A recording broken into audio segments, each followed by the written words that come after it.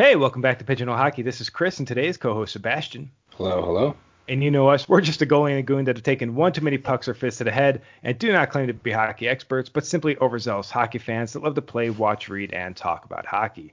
So be sure to follow us on Twitter to let us know what you think, and also be sure to comment and share any hockey games, news, or videos we should cover in an upcoming podcast. So to start off today's podcast, Sebastian, we want to introduce our special guest, the broadcaster of the USPHL's Ogden Mustangs, Stefan Bell. Welcome to the show, Stefan. Thanks, guys. Pleasure to be here, and definitely want to say thank you guys for everything you do and pretty much covering our team and our players. I know they love it and the fans love it, so thank you guys a ton. Well, thanks for jumping on with us today, because I think it's definitely no secret to our listeners that we're Stangs fans. Getting all of you on board here, being able to talk with Coach Nick Dreyer and guys like Jack Jones and now you, we love reaching out to you guys, and I think you were actually the first person in the organization to officially reach out to us, so thank you for reaching out, man. Yeah, no, it was an easy thing for us. I know this year was very different in terms of, I guess, the organizational makeup, the team, the schedule. I mean, everything was challenging, but still having that support like we have here in Ogden and having you guys, especially, like you said, it goes a long ways, and we couldn't do this without all of you guys. Well, we love watching you guys. The Stangs is just a fun team to watch. So tell us a little bit about yourself and what led you into the booth for the Mustangs. Yeah, it's been a wild last 2 years of my life for sure. Yeah. I've been a huge hockey fan since I was little. Naturally led to a lot of really great friendships and obviously connections with my family back east. I grew up in Southern California, and so when I moved up here in August of 2020, it was the first time I've ever not been there. So it's been a huge change, even though it's only a 10-hour difference. Really tough, I guess, to convince anyone to give hockey a shot growing up in Southern California. But people seeing how passionate I was for the game, it seemed to help kind of sway them to at least watch it with me. Right. And then, I guess back in 2017, I saw this picture that the Penguins posted on their Instagram. And it was like this graphic that looked really cool. And I kind of wanted to create something like that. So I tried doing that. And I was really, really brutal for a long while. But no matter what, whenever the Penguins played, I would kind of post my own rendition of some sort of picture like that. And throughout the whole season, I progressively got better, and so that kind of led to an opportunity here with the Mustangs. And once that came up, I never said, or I guess I never thought twice about it. I said yes right away, and it kind of took off from there. So it's been a crazy ride, but it's definitely been something that I am just so fortunate to be part of. Yeah, and you mentioned, with it being a crazy ride, obviously talking about crazy rides like this season, I mean, as fans, everyone involved, it was super exciting. Was there a moment this year that really stood out to you that kind of, is at the top number one moment of the season? Gosh, there's so many, and when you're part of an organization, you can see and watch these players at this age kind of grow into themselves and grow as a team. I'm sure I'm going to leave something out that I'm going to regret. A few big moments for me was we had a game early in the season. We played Pueblo, and we got pounded. We lost like 8-1. And it was really tough for a lot of people to see because they hadn't seen the Mustangs lose like that probably ever. And, we did a lot of reflecting internally. And a couple weeks later, we go to Pueblo, play a really good Friday, Saturday night game. And then Sunday, we won 9-2. And it was like everything that happened in that 8-1 loss was undone because we just did the same thing right back to them at their home ice. So that was a big moment for sure. And it really turned the corner from then on. And we went on this crazy run. I think we were like 18-5-1 after that. So I think I was telling Nick when we were interviewing him that because of COVID, I just kind of didn't anticipate the season starting, so I wasn't paying as close of attention as I normally would because honestly sports just weren't happening as normal, especially hockey. And so I think I'd seen a tweet or something it might have been an Instagram post, Mustangs win, and I'm like, wait, they're playing? I was excited and angry because I was excited because, they were playing. I was angry because I had no idea that the season had started. I knew we had players had signed over the summer and everything else, but for me, maybe I was really wrapped up with other things at the time, but it just kind of dropped on me. And the second I saw that they were playing, I clicked the link. I tried to go out, try to get myself some tickets. Probably can't just go up to the arena this year and get tickets. So I looked online, it's like, yep, definitely have to purchase in advance. And the first bunch of games I tried to get tickets to were all sold out. I think I was able to finally get to a game in November because every game had been sold out up until then. So, and of course, they only sell a couple games at a time. Chomping at the bit to get some seats and just monitoring everything from that. And of course, we had started the podcast in October. But no, dude, it was an amazing ride this year. It seemed like you had a great group of guys on the ice. Again, we've got to interview Jack Jones recently. He was the first kind of player that started chirping us out on the ice, so that was kind of fun to sit down and have a conversation with him. And just kind of listening to the other broadcasters. You all might be familiar with each other because you've definitely been mentioned on some other different games, probably Northern Colorado.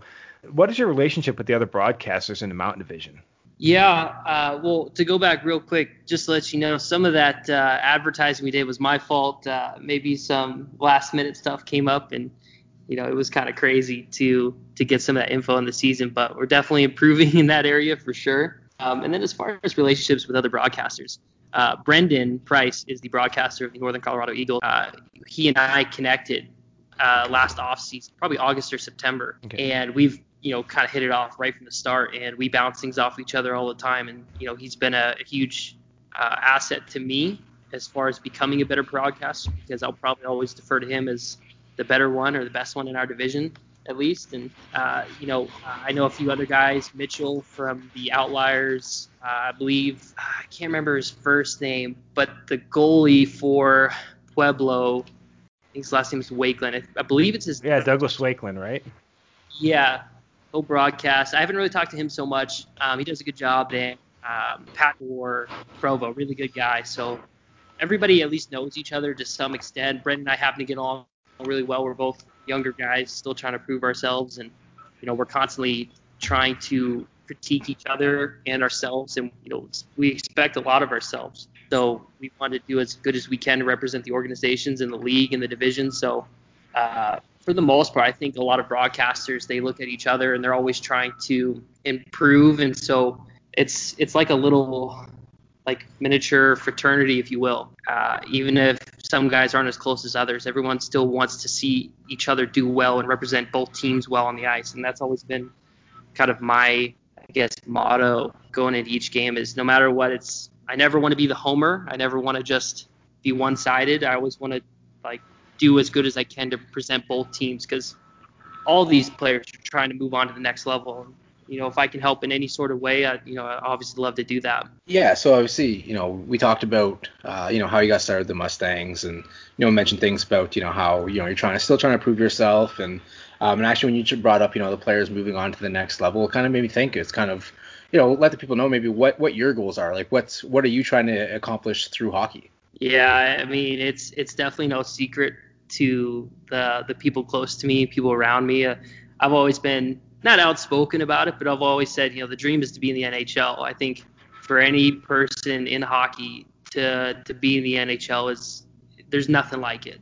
You step into an arena, a rink, it no matter what, it's always going to be the NHL rink is like your pinnacle. That's where you want to get to. And so for me, 5 years, 10 years, however that may be, my goal is to some way or another be in the NHL. And I don't know if that'd be a broadcaster necessarily, but, I'm willing to take roles and do things to help organizations, even if that means for me, I take a lot of background stuff. I almost don't like the limelight or don't want people to really, know who I am. It sounds weird, but it's because I want the attention to be on the players. And, that's why I'm here. So, but for me and in the future, I'd definitely love to be with an NHL organization, and hopefully, if I am a broadcaster, I think that'd be awesome because I've loved it as soon as I put the mic on. And, it's one of those things that it lets you be part of the game still, even though you're not on the ice. That's excellent. I think for most of us, the goal would be in some way associated with the National Hockey League.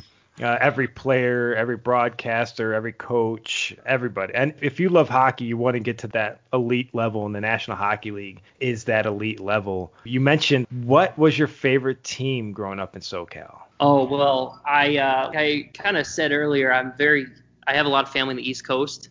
Okay. Even though living in Southern California, I think a lot of kids growing up my age, everyone has a little soft spot for the Ducks. I still refer to them as Mighty Ducks because that's what they are to me. They are the Mighty Ducks. They should go back to that. I'm still upset every day I see that. I think you might trigger Sebastian with that. I Oh love man, that. I love the Mighty Ducks. and those jerseys they use, Oh, especially in D2, like unbelievable. They need to, honestly, they just need to rebrand. Like, I get it, the whole Disney thing. I'm like, you know what? Disney, just say, give me 5% of revenue or whatever you need to be happy with. They're greedy, I get it.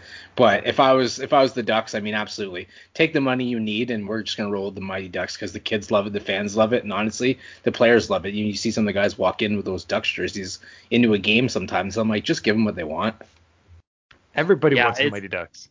There's nothing like it for sure. But I'm actually a very big Pittsburgh fan. My whole family's from Pittsburgh essentially. I have some family in Boston as well, but we're definitely Penguins fans for sure. So who's your favorite Penguin? Well, I think a lot of people will agree with this one, but Sidney Crosby is for sure my favorite Penguin. But the player that made me fall in love with hockey was Mario Lemieux. So there we go. It's I think I have a good understanding of the Penguins aren't the Penguins, and Sid isn't Sid to me without Mario. So you have to make sure you have that in order first. As a born and raised IHL Buffalo Sabres fan, because I don't know what other league we can compete in at this time except one that isn't existent, I can say that Sidney Crosby has done nothing but haunt me and torture me since he's entered the league.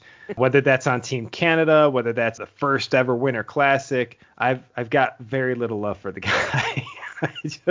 But he's very important for the league. I'm 50-50 on the guy. If he's wearing a Team Canada jersey, I'm all in for it. But again, as a Sens fan, he's ended our season more than once. And, sometimes when he gets hit and he has those little fits, I have to laugh. But again, he puts on that Team Canada jersey and I'm his number one fan. So, I might be disowned here in the States when I say this, but I tried rooting against Sid in the 2010 Olympics. And I lasted all of about maybe 2 shifts of his, and I was like, that's it. I got to go back to Canada. I'm a Team Canada guy when it comes to the Olympics. We'll take you on, Dora. You're more than Ryan Miller. He got the VIP for that tournament because I've got so many stories surrounding that games. I was at the Vancouver Olympics in 2010, but I couldn't stay on long enough. I didn't have enough time off of work to stay for the gold medal game, so I was actually back in DC, and all my Canadian friends invited me to the embassy in Canada. They're like, hey, come to the embassy Canada, we're going to be watching the game. I'm like, no. I know. I said I lose either way. I lose as an American if I'm surrounded by a bunch of Canadians that have had a couple, and you guys win. I also lose if we win, because now I'm surrounded by a bunch of Canadians that have had a couple. So I'm just going to not go to the embassy. I'm going to go to an American bar, and I'm going to cheer. I'm going to cheer with Americans. And, so now I'll tell the truth. He looked at that Team Canada roster and said, "Holy damn, I'm just going to cheer for Canada." Dude. Well, it's fun. I've been rooting for Canada. So it's funny being in this building where we play now because I didn't really remember 98 so much. I know the Czech one, and we had Jágr. He was the face of hockey pretty much at that point when Gretzky was phasing out. But in 2002, Lemieux was back, and it was like the same thing. I can't root against him. So what did I do? I was rooting for Canada then too, and it was like, watching that kind of unfold the way it did. I remember the U.S. played Russia in the semifinals, and they played the gold medal game, and I don't know. Team Canada's been with me for a long time. I don't know. See, I'm polar opposite. I can have a Buffalo Sabre on the Canada roster because there's plenty, or my favorite goalie of all time, like Martin Brodeur. The second any one of my Sabres is wearing that Canada red, I'm like, you're dead to me. We mean it. Nothing means, you don't mean anything to me this tournament. And then there's guys that I can't stand, and they throw on that USA jersey. I'm like, I love you. Let me just mix in a little Patrick Waugh here. It's like a little Patrick Waugh with a little Canadian. I'll say I can't hear you because the gold medal are blocking my ear. Oh yeah. Well, see, another funny thing about growing up in Southern California, playing hockey, you get a lot of the guys who come down from Canada during the winter months. So we'd go to stick time, drop-ins, anything like that. And these are guys, from Calgary, I met a bunch of guys from Kelowna. Like, everything was like Canada. So I wasn't used to being around people who were like big on, I guess, Team USA, because, we call them snowbirds. They're coming down and I'm playing hockey with them, and everything was just like, yeah, Team Canada. And I was like, yeah, sure. I'm like 12 years old listening to them. So it was easy to kind of fall into that, I guess. See, we've gotten close. The U.S., I don't think we got close last time. We were definitely, I called it. I absolutely 100% called that gold medal game. I said it would be Canada and the United States, and I know my hockey. I did call the USA for a win, but honestly, that thing could have been very close. Obviously, Sidney Crosby, when he took that shot, I think he's the only person in the world that knew he was taking that shot, because it caught me off guard. I'm like, he came in. Wait, they scored? No. I'm like, I didn't even see him take the shot. I had to watch the replay. That's why he's Sidney Crosby. No, it was just they played twice. They played once in the opening round or the round robin, and then they played again, in the gold medal game. They're just two totally different games, because the U.S. played so well before, and then they get to the gold medal, and it's typical Canada. They're just nonstop, shut down, four lines. They were unreal. That roster was unreal. The Americans' problem for that game is they just couldn't score, which honestly, when you have a team like Canada gets all that forward strength going on. I mean, you can't deny what Canada puts on the ice, but we had the better goaltender by far. So we're just hoping all you have to do is get a couple more goals, or at least one more would have been great. But that's the thing. Like, what was it, Luongo versus Miller in net for that game? And Miller was playing out of his mind, but he played out of his mind the whole tournament. But you know what? He was on a Buffalo Sabres team that actually back in the day was actually still making the playoffs, but they still couldn't score.